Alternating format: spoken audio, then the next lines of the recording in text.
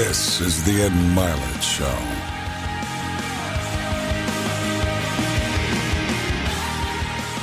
Welcome back to Max Out, everybody. My guest today is a very unique man. He has an ability to communicate on a multitude of topics that I think are relevant for this time with most of you and what you're going through in your lives. And so he's an expert on leadership.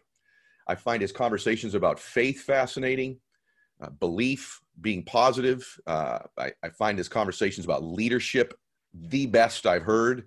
So he's really an expert, and I think in multiple areas, but has just a very unique gift to communicate his thoughts. And so today's going to be remarkable for all of you. You already know that in advance. So John Gordon, welcome to the program. Ed, thanks for having me. I think the world of you. I love your work, and I just think you're amazing. Brother, I got to say one thing I didn't say in the intro, just because we'll talk about it later. This man's authored, I think it's 23 books. It's probably more than that now, and they're so good. I think, I was telling you as we were starting that I'm very familiar with your work. I've read a lot of your books. I love The Energy Bus, The Garden. I love your new book, Relationship Grit. We can cover all of this stuff. But what fascinated me about you, I was doing research, because you're this super positive dude. People think I am too. And privately, people that know me very well know that doesn't come natural to me. I'm sort of a natural, I don't know if it's a natural, but like I can very easily gravitate to be a very pessimistic person. I have to work on being positive. It's sort of a muscle I built. And I've heard you said the same about you. Is that really true? A guy writes all this stuff about being positive? It is true. It's ironic that I do this work because I am not naturally positive. I grew up in Long Island, New York, in a Jewish Italian family. A lot of food, a lot of guilt, a lot of wine, a lot of whining. And so my mom was Jewish. Dad was an Italian New York City police officer, undercover narcotics. And so he was a badass and a loving guy, but just probably one of the most negative people on the planet. You'd get up in the morning, hey, good morning, Dad. He'd say, what's so good about it? And so I think, and his son turns out to be you. Yeah. So growing up in that family, right, you grow up with more of a, a negative mindset and not a lot of positivity. So I think I just naturally have always gone towards the negative, and I've had to work really hard at being positive, but it's actually led me to do this work because I want to be more positive. My wife threatened to leave me, years ago. I was 31 years old. Life was falling apart. And she said, if you don't change, like, we're over. I am sick of this. I'm not going to deal with your negativity anymore. You're ruining our marriage. You're ruining our life. Like, that's it. And so she gave me that ultimatum. She brought the hammer down. And that really began the journey of saying, okay, I got to work at changing this. That's bizarre. It's amazing to me because it's really what you're known for. Kind of I am too. I think it gives people hope because, I'd go to events, even personal development events. Everyone's jumping up and down, and I'm like, this is just not me, And over time, I think a lot of people that listen to personal development are like, I don't know if I'm like all these people. Maybe they're just different than me. We're not different than you. We've built some skills up. We've had some breakthroughs in our thinking. For both you and I, our faith is central in that.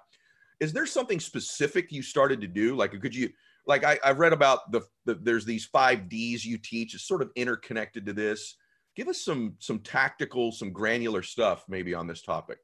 Well, what happened to me years ago was I actually started to take a walk of gratitude. So every day I would take a thank you walk. A walk. I read that you can't be stressed and thankful at the same time. So right after my wife almost left me, I started taking these walks every day. It was like a 10-minute walk, then a 20-minute walk, and ultimately an hour walk. And so I would just say what I'm thankful for. And when you're doing that, you're flooding your brain with these emotions and this positive energy that uplifts you rather than the stress hormones that slowly drain you. So it's your brain and your body that you're doing this with. And over time, right, you create a fertile mind that's ready for great things to happen. Do it one day, it's not going to do a whole lot, but do it for a week, right? Think about your mind like a garden. And so you do it for a week. You weed the negative, you feed the positive. A month, the garden starts to look pretty good. Do it for a year. Wow. It starts to look amazing. And now for me, it's been over 15 years that I've been doing this. And so gratitude has been the number one thing. Now those walks turned into walks of prayer. They turned into walks of faith where I started to just pray, surrender, trust.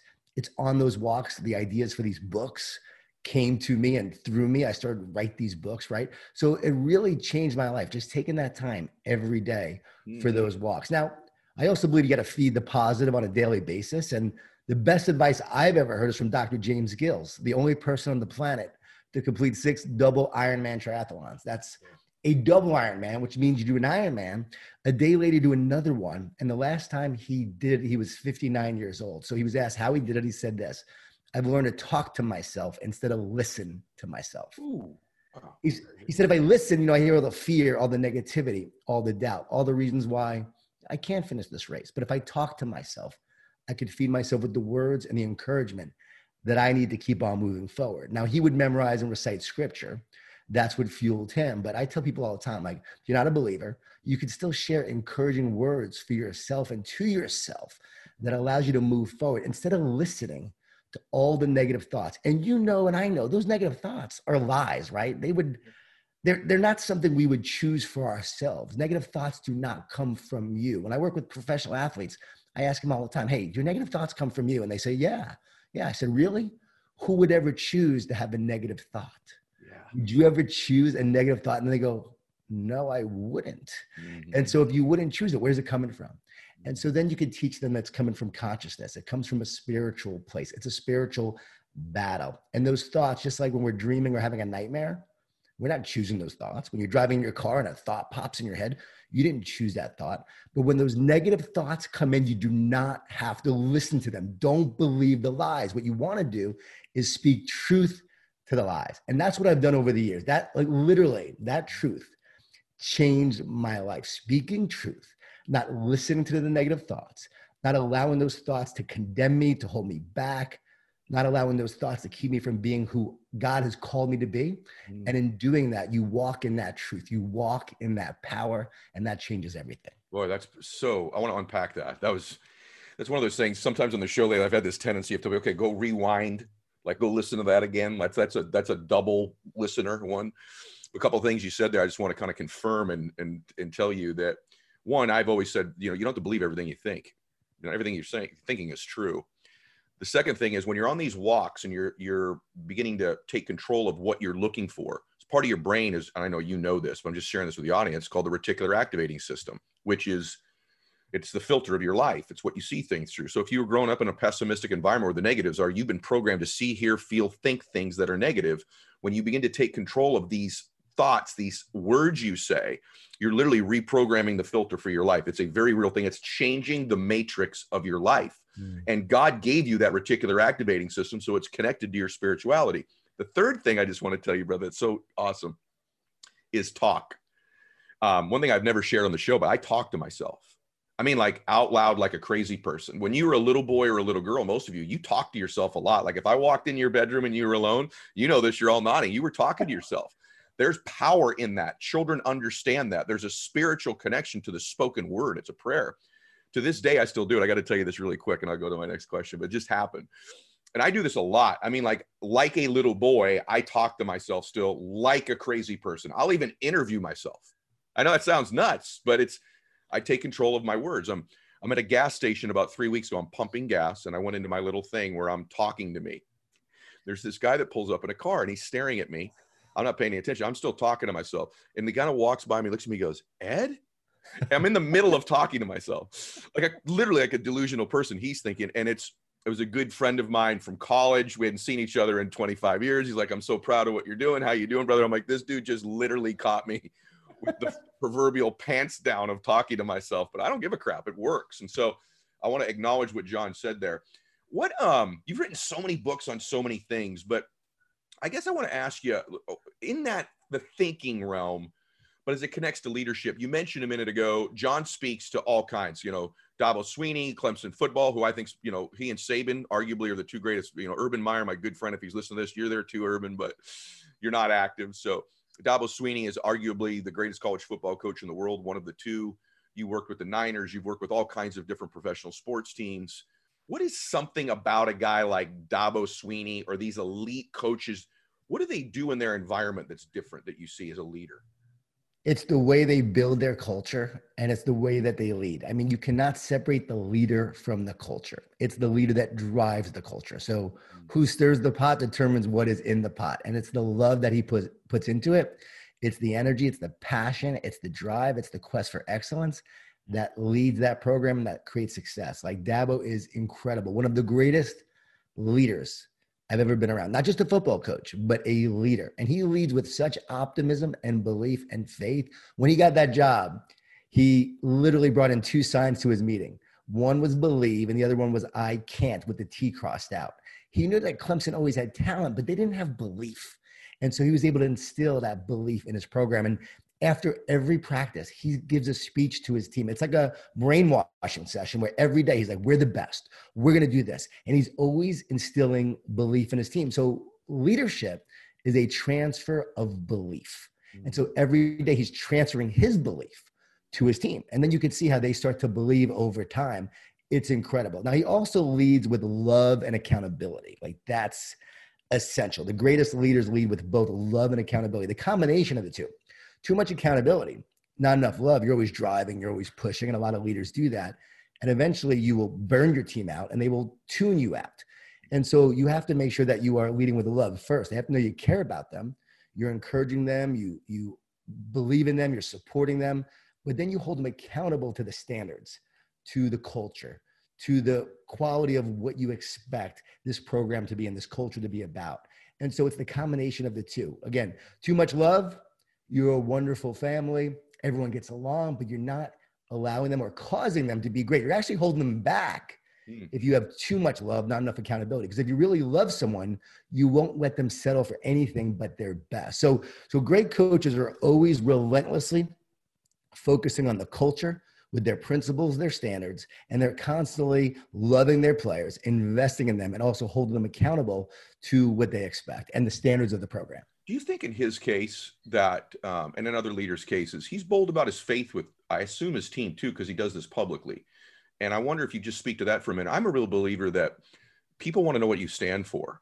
And they don't even have to necessarily agree with what you stand for, but they want you to be a definable person, because I think it creates trust that they at least know who you are. Am I right? Outside looking, it looks to me like he's bold about his faith with his team and they know what he stands for. He's very bold, and they do know what he stands for. And he does lead with his faith.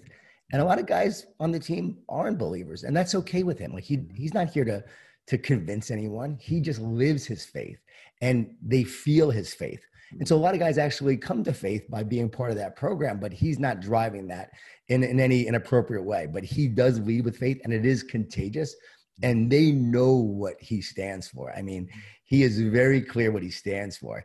And everyone thinks, okay, he's this positive guy and he has fun all the time. No, there is a drive towards excellence with him. And if you are not giving your best, he will call you out. I've been in meetings, I've been at practices where, man, you wouldn't think Dabo was very positive based on that practice. Really? But he is driving that person and that player and that team to be great. So he's got the combination. Oh, and also he's really big on relationships. Like, he says, hey, we have a process. Like Nick Saban, he has a process. Alabama's all about the process. Dabo's like, we have relationships that drive the process. We are relationships first. And then that drives our process to be successful. So good. So good. I love the insight about special leaders. And I know, everyone, he's being humble, but he's worked with that program for quite a long time. John has. So obviously Coach Sweeney has a level of trust and belief in you that he's transferred as well.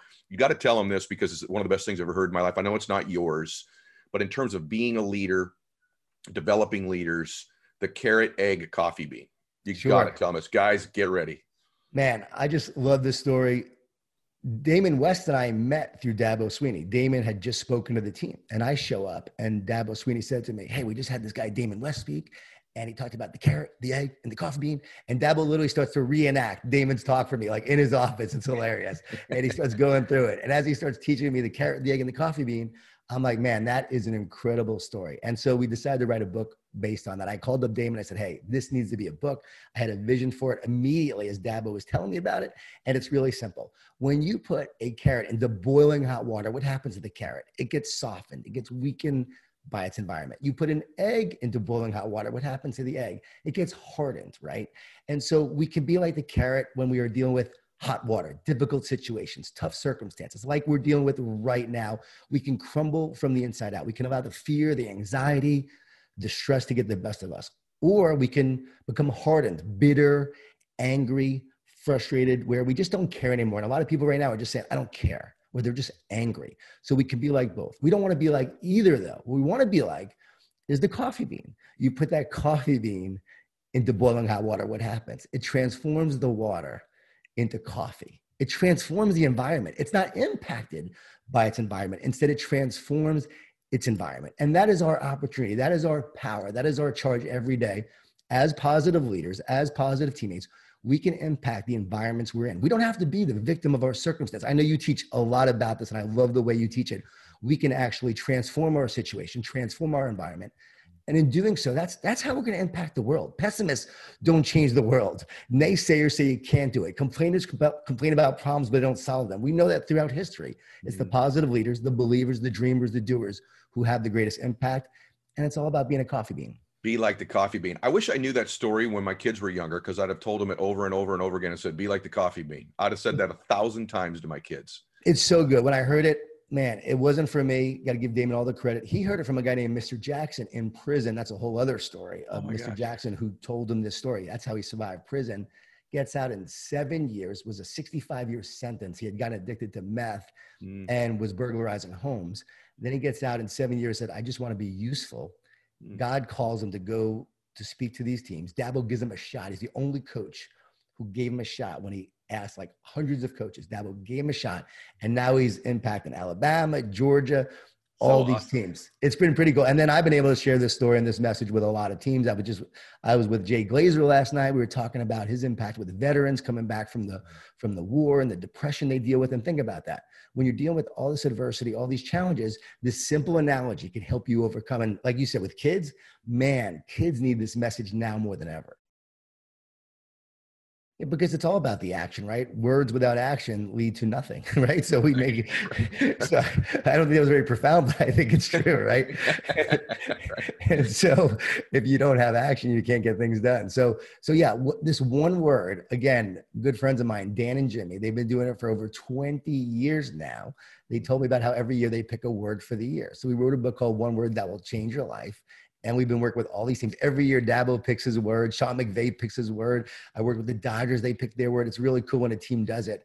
And that word is meant to fuel you for the year. It gives you meaning and mission, passion and purpose. So in January, great time to do it. You pick your word for the year that you're going to focus on. And that word becomes like a rallying cry. It becomes something that you could focus on and Zoom focus on to win each day. So words for me have been like serve and rise and surrender. I'll never forget the word surrender. It was a tough year, but that word came up for me, and God always gives me a word. I always say, pray on your word, say, I'm open, and that word will come. I've had atheist friends say they were just open and said, okay, I'm open, and the word just came. And the more you're open, the word will come for you that is meant for you. And then that word will shape you and mold you to be who you're meant to be that year. My word was heart this year. And I got to tell you, with everything happening, I went back to that word in terms of I want to lead with heart, I want to love with all my heart, I want to speak from the heart, right? And I feel like I've been more powerful than ever in just focusing on that and really coming from the heart instead of just, going through the motions, instead of being tired and allowing the circumstances to drain you, right? Just come with that heart. And it's been an incredible year in terms of all the adversity we're facing, but the heart has taken me through it. How have you done with that? I'm just curious. I mean, everybody, just so you know, I mean, John has businesses, but he's a speaker, right? And so, right. Oh yeah. I mean, this has been a difficult time. I mean, this is not like, mamsy-pamsy fluffy stuff we're talking about here. John's had to apply these things. I'm just curious. Have you had a bunch of down days? What do you do when you have them? And what's it been like for you? Man, Ed, that's such a great question. Because when it first hit, I have to admit, I had a down couple of days. I was like, what is going on? My world was shook because I don't have a financial company like you have in terms of that background. I really have put everything into my writing and speaking. I sold my businesses to focus 100% on this. So we were doing a lot of consulting and training and speaking, and everything just sort of dried up. And so I was talking to a Navy SEAL named Chad Wright, former Navy SEAL. I don't know if you know Chad, but we were talking and he said, a lot of guys don't make it through Hell Week, and they don't make it through Hell Week to be a Navy SEAL because they're longing for it to be over. They're dreaming for it to end. He said, the ones who make it just want to make it to breakfast. And when he told me that, I knew I had the recipe for winning during this time. It was to win today, to not worry about tomorrow, but just win today. So I woke up every day just saying, okay, I'm going to stay positive. I'm going to try to encourage other people, and I'm going to get better every day. And I'm going to reach out to clients, And whoever reaches out to me, I'm going to help them. And I had so many people reach out. I reached out to various clients. I spoke to the Timberwolves and various teams and coaches and Fortune 500 companies and had these incredible conversations with the leaders. It's amazing how many things came my way as a result of that attitude. I had an incredible year financially. I have to admit, I don't want to, because I know a lot of people haven't. So I don't want to brag about it. I want to brag on God, because I really believe that my faith grew so much during that time, because I was humbled, because I had nowhere to go but to pray. And I really said, God, I trust in you. Whatever your plan is, I trust. I'm going to serve. And I went back to my rookie mindset when I first started doing this years ago, when I went on a book tour to 28 cities where 5 people showed up and 10 people showed up and 20 people showed up. The most people we had were 100 people in Des Moines, Iowa. They thought Jeff Gordon was coming. That's why they showed up. And that's not a joke. That is a true story. They think they're getting a NASCAR driver and you show up. I love it. Yeah. And I came home and it wasn't a great tour. And it was my beginning, right? Energy Bus had just come out. Took 5 years for the Energy Bus to be a bestseller. Now Did it really? Now it's sold over 2 million copies, but 5 years back then. And I remember that time. So I went back to that time and I just said, show up, be a coffee bean, make a difference. And it was amazing. All the events that happened, all the virtual keynotes, all the clients that I helped, all the free stuff I did a ton of free stuff to serve, and then to see that come back tenfold. See, people always think, right, you have to go out there with the idea of, okay, how much money can I make? And yes, we're here to make money, because you have to make profit to be able to have an existing business, to have a growing business, to help others, right? But I have found that if you love, serve, and care, if you truly love, serve, and care, your business will exponentially grow. And I was returned to that rookie mindset where that was my focus, a lot of trust, a lot of prayer.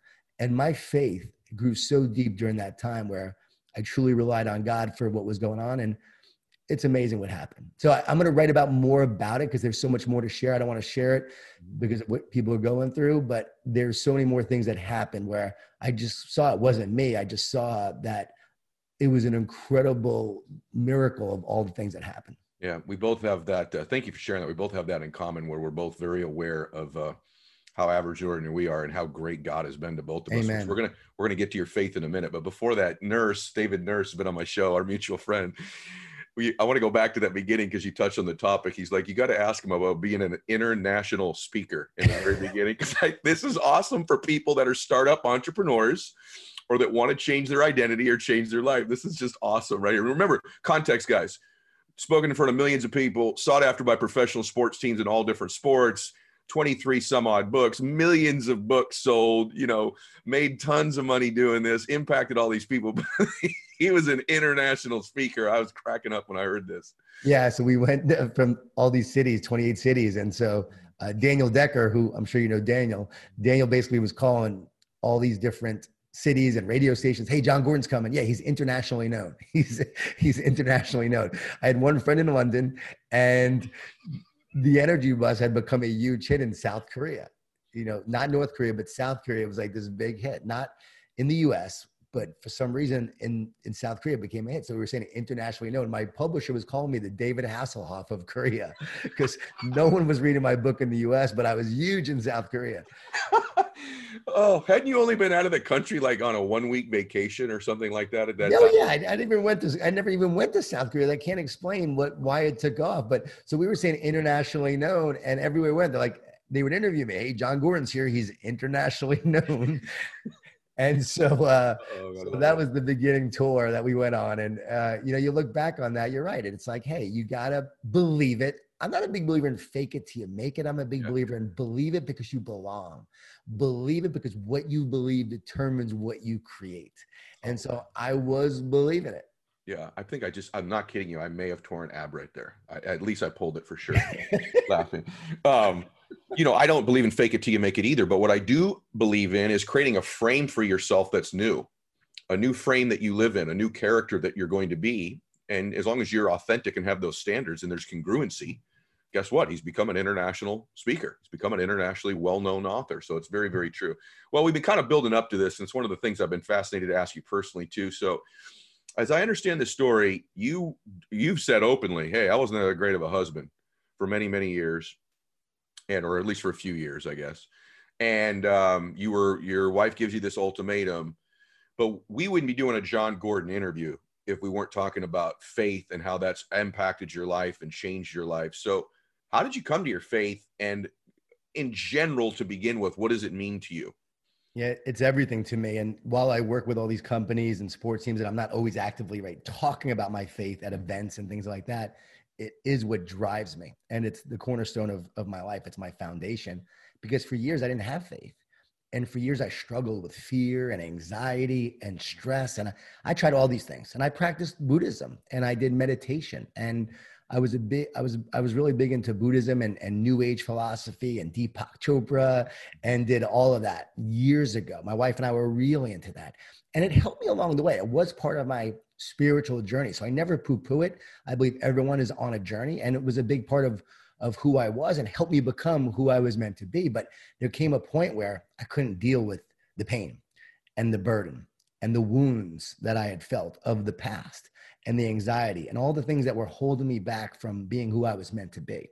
And then Daniel Decker gave me a sermon from Erwin McManus that really spoke to me. I know you had Erwin on your podcast, and Erwin didn't even know him, but his message, the way he spoke about Jesus, really spoke to me. And for the first time, I heard the voice of Jesus. For the first time, it spoke to my heart. Now, I had always grown up, again, Jewish. Mom is Jewish, and Jesus was Jewish, but he was a prophet. He was a great teacher. He wasn't a savior. But when I heard Erwin's message, I remember saying to God, if there is something to this Jesus, I'm open. I'm open. Just show me the signs. And then everywhere I went, I started seeing signs. I would meditate and see a glowing cross, Ed. It was unbelievable. I can't explain it. I would see a glowing cross. And I'm driving down to Orlando, and as I'm driving, looking to the left, I heard this audible. It said, look. And I turned to the right, and there's a huge sign that said, Jesus is the answer. Crazy. So I come back. I go to see this Buddhist energy healer. I was having problems with my stomach, and this guy was great, Don Van Vliet. And I go see Don, and I tell Don about these signs. He's like, oh, yeah. He goes, well, I'm a Buddhist. I'm trying to attain enlightenment on my own. I want to see if I can do it by myself. He said, but with Jesus, all you do is believe and receive. You see, he takes your heavy vibrational energy. He takes your soul pain. He goes, Christians call it sin. He goes, you can't connect to a perfect, harmonious, energetic God if you have heavy vibrational energy. I wrote the energy bus. I always saw the world in terms of energy. That's what spoke to me. I said, can I take someone else's soul pain? He said, can you handle your own? I walked out of there believing in a God that would want to take my burden, my pain. And he said, Christianity is like spiritual cheating, which is funny, spiritual cheating. He said, all you do is believe and receive. So I walked out of there saying, okay, I'm going to believe. And it's so crazy. I started to believe, and then I started to receive. And I didn't have all the answers, but I just said, God, strengthen my faith. And God brought one teacher, one person, one book after another in my life. And I got to tell you, it changed my heart. It changed my soul, changed me as a husband, changed me as a man. I started writing books after that. The Energy Bus came after that. And I've written all these books literally in less than 4 weeks. About 3.5 weeks each book takes to write. And I got to give all credit to God. I'm not the author, just the pen. And these ideas come to me like literally downloads. And then I just start writing them. And the fact that they've sold 4.5 million copies, I got to give all glory to him in doing that. And I know that I am nothing without my faith, without my relationship. And it's in that surrender, in that trust, in that prayer of use me for your purpose. Guide me towards my purpose. That's when God started to use me to do this work. So to try to say I'm doing it on my own, I just can't go in that direction because I know it's not me. And when I wrote The Garden, God revealed the 5 Ds to me of what everyone's going through right now with fear and anxiety. I wrote this during December 25th to January 8th. I finished it January 8th, not knowing a pandemic was coming. And yet this book talks about, it's a spiritual fable about overcoming fear, stress, and anxiety of what everyone's going through. Doubt, discouragement, distortion, lies, right? Fear is a liar, negative thoughts, distractions, and division. More division than ever. Write about these 5 Ds, and that's what's playing out right now. And then he gave me the blueprint on how to overcome. So it just shows you, it's like one example of just the ideas and how they come. I write these books, and then they come out, And I know that's what I'm here to do. And I'm so honored again to be on your show and be able to share that, because I think the world of you. So I think the world of you. So many beautiful things you said there. So much. It's interesting that we're very similar. That I think sometimes people think, well, if you're a Christian, you don't really believe in energy transfer, or there can't be an energy field. I actually happen to believe there is a field. I just happen to believe that it was created by a power bigger than that, my Lord and Savior, right? So I plug into energy all the time. I believe in vibrational frequency. I know about that. When I'm around high energy people, I feel it. When I'm around low energy people, I don't. So I believe all of that. Just in my own life, I'm aware of my own limitations. And there's just no way a guy as average and ordinary as me would have had the abundance that I've had in my life. It was just left up to me. And the more I find that I surrender all the pressure, the greatest thing about faith oftentimes is it takes the pressure off me. It's not all me. It's not all up to me.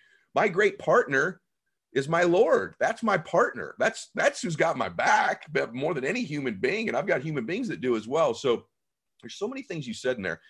Amazing that you write these books in 3 or 4 weeks, and triple, quadruple amazing that you write the garden right before this pandemic's coming with the 5 Ds. You said there was a blueprint. I'm just curious if you'd share with us another element of the blueprint to overcome the 5 Ds. Yeah, I'd love to. And first, I just want to share that when I called Erwin McManus, when I was coming to faith, and I started to ask him questions because I heard his sermon, I reached out to him. He actually shared my letter on his podcast sermon, which he was doing way back when. Wow. We're talking over 15 years now, probably. And we had this great conversation. I said, but what about all the hypocrites? What about all the Christians in the church and all that they do and the Catholic Church? And he said, John, don't let Christians keep you from Christ. Wow. And he said, just start learning about Jesus. And the more I learned about Jesus and just went right to his message and who he was, I saw a guy who taught about love and forgiveness and oneness. And I realized how it all actually connects with energy. Like everything is connected. You talked about the energy field. Oh, it's a field. We are living in a big, giant, energetic, magnetic field. And yet there's the soul, which is eternal. We're living in a temporary space-time reality. So I could combine science. I've done all the research. I've studied all the physics and the quantum physics. I'm into all of that. And I see how it all connects. One day I'm going to write a book called Einstein, Jesus, and the Energy of Everything. Oh, I would love it. Yeah, because it's really, I see how it all connects. I'll write the foreword. That's my jam right there, brother. The 5 Ds for what we're going through right now is, instead of doubt, the answer is trust. And it's just radical trust, surrender and trust to the Creator. And I think a lot of times people try to be perfect like God because they don't trust in God. And there's so much fear because they don't have trust. And right now, the enemy is lying to us with so much fear. Why? Because if we don't trust in God, we will believe in the fear and the lies. So the goal is to actually get us to doubt and not trust. Because once you doubt, you're now off balance. You lose your foundation. You don't have the trust, and you start to believe the lies of the enemy. And you can see how people are believing the lies, that the worst is ahead, that our future is hopeless, that they're not going to make it through this. And we have so many people that are literally giving up. And so it's the doubt that leads to the distortion, and the distortion leads to the doubt. So they play into each other. And the distortion are the lies and the fear that creates the doubt. And it also creates the discouragement. So negative thoughts create discouragement. Why? Because spiritually, right? Spiritually, when we're dealing with these negative forces, the enemy knows that he can't beat you himself. So what does he do? He gets you to be yourself. We don't give up because it's hard. We give up because we get discouraged. So the answer there is what you do every day. It's what I'm all about. It's encouragement, right? The word encourage means to put courage into. So we need to put courage into others. We need to put courage into ourselves. We need to speak to ourselves like Dr. James Gills did, with words of encouragement to keep going, to keep moving forward. And I know that's what you do for so many people. So encouragement is everything. Truly, Kathy said, how do you know if a man or a woman needs encouragement? If they're breathing, right? And then Zig Ziglar, right? One of the guys who was the pioneer in our field, Zig was told, hey, motivation doesn't last. And he would say, neither does bathing. It's why you have to do it every day.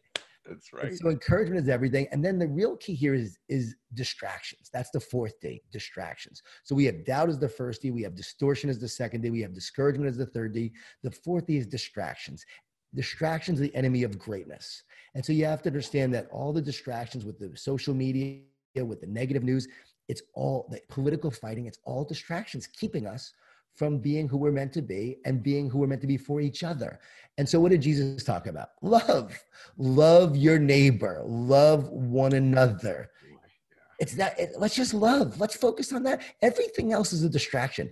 We are meant to love and invest and focus on relationships. And if we did that, that's how we build greatness. Working with great teams like I do, that's what I do. I help them communicate, connect, commit, and care. 4 C's: communicate, connect, commit, and care. So we overcome the 5 D's with the 4 C's: communicate, connect, commit, and care. To build greater commitment, you have to have great connection.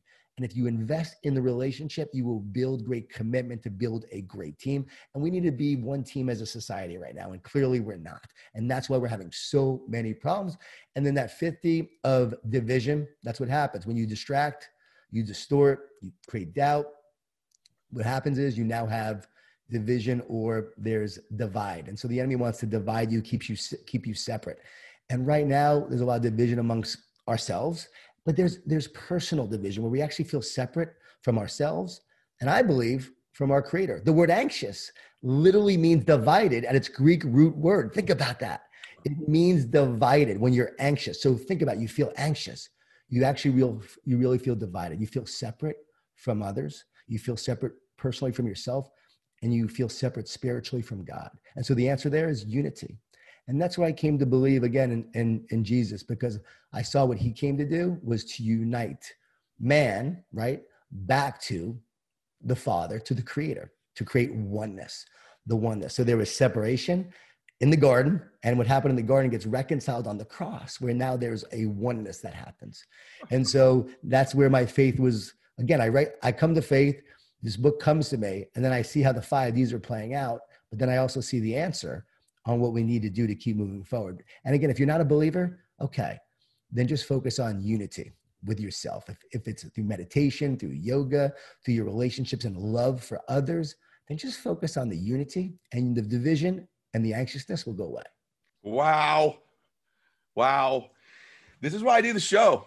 You know, I just hope everybody's sharing this. You know, what a shame it would be to just keep this show to yourself today.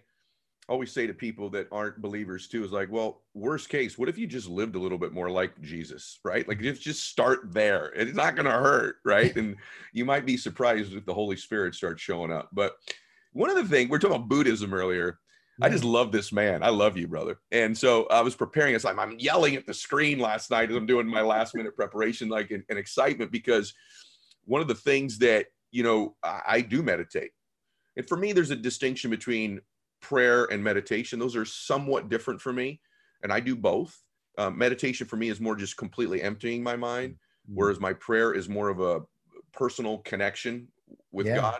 But I do both. And one of the things that Buddhism does teach that I know that you're a big believer in, and I just would like you to share this, because the way you articulate the power of being still is huge for people. And I think it's something, frankly, in Christian faith that isn't talked enough about, is stillness. And so this is huge right here, everybody.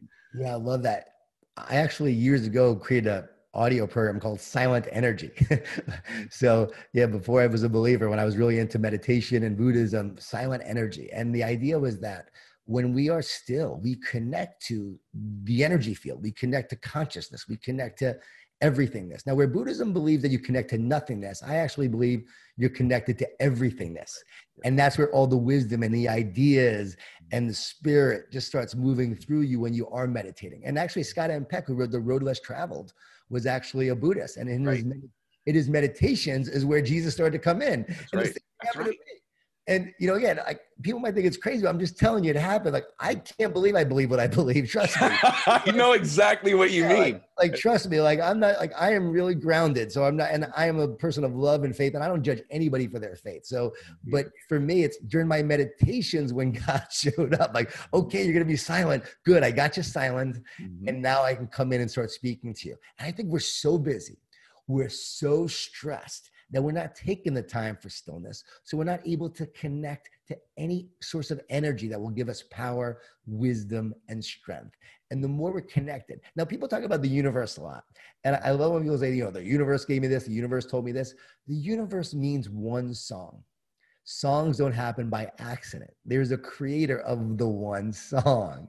And so think when you're connected to the universe, you're connected to the medium in which the creator is now able to speak to you through the universe. The universe is like the ocean and you're swimming in the ocean, but there's a way to get you the information and the power and the energy you need. And so it's the creator of the universe that's for you, that loves you, that has a plan for you and your life. And once you understand that and you connect to that, wow, you will receive all the power, the wisdom, and the guidance you need to go on your journey. I really believe that God will move heaven and earth when you are on the right path. So your job is to take those steps, to listen, look for the signs, trust, surrender, as I have many times with tears on my knees as my life's falling apart.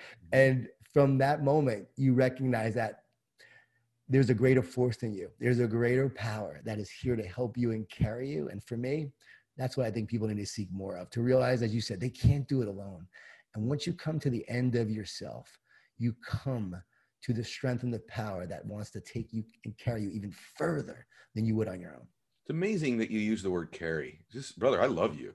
I often have said that there's, you know, hey, how did you become successful? I'm like, well, I worked on my articulation. I worked on my mindset. I worked on my reticular activating system, my identity, my ability to communicate thoughts, my insights, my intensity, transferring energy, work ethic, all of these things. So I'm not suggesting I haven't done anything, but I said there's entire moments of my life that I can't explain. And it's almost like those were the moments where the Lord just picked me up, and I use the word, I say carried me for a while. And then I wake up, boom, and I'm in just a much better place. And so it's amazing that you share that. I love you. Last topic. This is so good. And again, we're not preaching. We're just two men speaking, right? We're both respectful of everyone knows that on my show. I've had people that are agnostics. I've had atheists. Yeah. I've had many Jewish people on my show. I've had Muslims on my show. I've had people of every faith, Hindus, of course. I was bar mitzvahed. And so, so I have, you know, again, like with a Jewish mom, I was bar mitzvahed. And like I said, I love everybody. Right. It's so funny. I know more about the Jewish faith now as a believer than I did when I grew up, because we didn't know much, but everyone's on a journey and we're all here to learn and grow. And I think that's the key. And by the way, if you're listening to this, today's part of that journey. Yeah. This is your journey. Last thing is relationships. So you got a new book out called Relationship Grit. Grit's an interesting word as applying to relationships. I hadn't thought of it that way before. And I got to say, you know, one of the things that's come through this time, this last, whatever it is, 8-9 months as this is being recorded, obviously more and more depression, more and more suicide, but a lot of relationship stress, divorce, breakups, separations, more than I've ever seen in my life. And so what is relationship grit? And give us just a little bit, because you shared that you needed to do this in your relationship as well. So give us some insight into what that means. That's another key, is that we wrote this book before the pandemic as well. And yet it came out now during this time. And so my wife and I wanted to write a book to help couples stay together. I was talking to Angela Duckworth, who was basically the foremost researcher on grit. And we were talking about individual grit. And I said, what makes a team gritty? Because doing a lot of work with teams, I saw that some teams had more grit than others. And so she said, I hadn't done that research. That's really intriguing. And so I really thought about my work with teams, thought about my marriage and how we just stuck together, that my wife didn't leave me. And through the ups and downs, through all the times we probably should have gotten divorced, we just didn't. Even when it was hard, right? We didn't. And by staying together, we now have more intimacy, more love, more joy. We have the best relationship now than we've ever had, 23 years later. And so my wife's a character, but she's awesome. She's Irish Catholic. You know, she doubles up on the fighting when she doesn't drink. And so we just have this great, like she goes from 0 to 60 in like 2 seconds, right? And yet she's real, authentic, and she's able to share, you know, her story. And so we wrote this book to help couples stick together, sharing a lot of tips. And GRIT stands for, again, it goes back to God, because when we first met, we were both very spiritual people, and we were just talking about God all the time, not from a religion standpoint, but just we felt like God brought us together. There was a destiny, and we were meant to be together. And I just opened up a bar in Buckhead. I was 24 years old, had bought this bar, found some investors, and she's walking down the street. And I saw it. It was love at first sight. For her, it took a few years, but for me, like, I just loved her. And literally a week later, because she didn't come to this party I invited her to, I never thought I'd see her again. A week later at the Best of Atlanta charity event, there she was. I'm like, there she is, across the room. Ran over to her, started talking to her. Anyway, so she finally agreed to go out with me. And then we've been together since. And so we talked about how God brought us together. So God is the first part of the framework. The second part is resolve. You have to resolve to stay together. No, it's going to be hard. You can't leave when it gets hard. Too many couples just give up, right? Because of the discouragement, because of the division. The D's actually affect your relationship too. We already talked about those. So you have to resolve. Then there's an invest part. Can't be a consumer in your relationship. Now you have to make sure you're investing in each other during this time. And that's what I had to learn. You know, I was not a great husband because I was honestly focused too much on myself. And over the years, I really learned to serve my wife, to serve my family. And the more my motto became, the more I love my wife, the more I love my life. Not happy wife, happy life, but the more I love her, the more I'm here to serve her. And it's about making her happy, investing in her, investing in our relationship, not focusing on me. It's amazing how that comes back to you.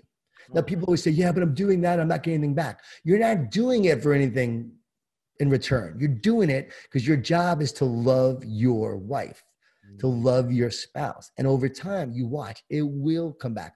Commitment recognizes commitment. And over time, you'll get that commitment back. So it's about investing. And then that T part is you got to do it together. If one person in the relationship is committed, it's not going to work. You both have to make the agreement that you're going to do it together, and you have to invest in together. Now, my wife says, you know, at some point, you know, you're going to have more investment than your spouse. Like, you're going to invest more than the other. Sure.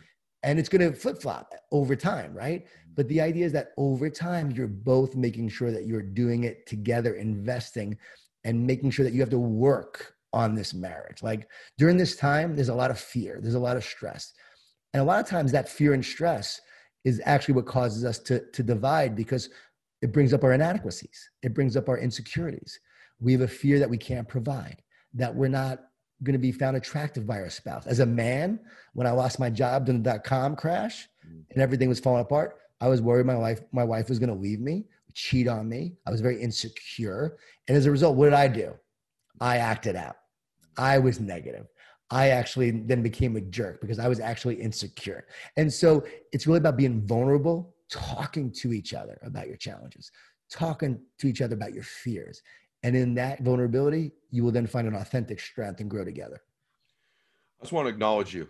You're making a huge difference in the world. And I knew that through our friends. I've known that through your books. But now that I'm in your presence, you're a remarkable man. God is using you in amazing ways. I mean it. I mean, I'm taken aback by how profound your information is. I said in the beginning to everybody that he has a unique and amazing ability to articulate his thoughts, and you guys just experienced it. I mean, it's just unbelievable. I feel like we could go to almost any topic. We could go 3 more hours and you would have something valuable to say, which makes me want to have you back on the show. Yeah. So and that to hear you say that, I mean, it just brings me almost to tears, goosebumps.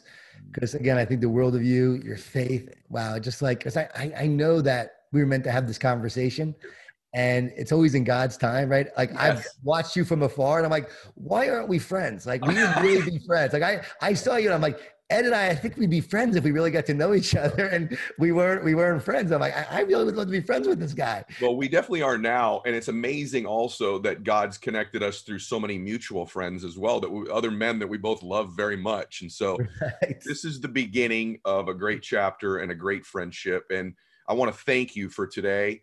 And everybody, I want you to go follow John. We'll put it up on the screen on Instagram. Is that probably the first place they should go, or where do you want them to go get you? Instagram or Twitter at John Gordon 11. Yeah, okay, and that's JON, guys. JON. Make sure you do that. And then in my case, everybody share the show. Share this. Let's keep growing. It's fastest growing show in the world.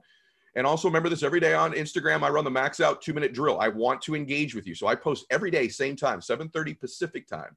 If you make a comment on that post within the first couple minutes, so I have your notifications on, I pick a winner every day. I'll tell you what the winners get in a minute. If you missed that, just make a comment on every post I make at any time of day. And the more you reply to people's comments, increases your chance to coaching calls. You meet my guests, you fly on the plane with me, you go to my speaking engagements, Max Out gear, my book, all kinds of cool stuff. So connect with me there, and God bless you.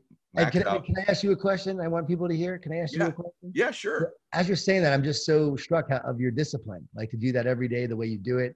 I know you're a person of faith, but I also know you're a person of discipline and great habits. So like, what drives you to have this incredible like discipline and these habits for what you do? I love that you asked that. I would say that it's my, this is my home, like it is for you. I really am. I'm later in life, John, I found how much I love, even more than I knew, serving people. So I find that it's not work. It's not a grind. It does not deplete my energy to do this. There are other things I do that take my energy from me because they're things that I must do. This is something that I'm called to do. And so I think when you're in the midst of your calling, it's, you know, I watch different people even right now and even in politics, they just can go because it's part of their calling. And so I think it's that. And I also have been so blessed with so many mentors. God's been so good to me. I've really deeply committed myself to spending the second half of my life serving and helping other people because I didn't get here alone. I got here with God, number one, and great people like yourself surrounding me and believing in me and teaching me. And so that's why I do it, to answer your question. Man, that's awesome. That's epic. All right, guys. God bless you. Max out. This is the Ed Milet Show.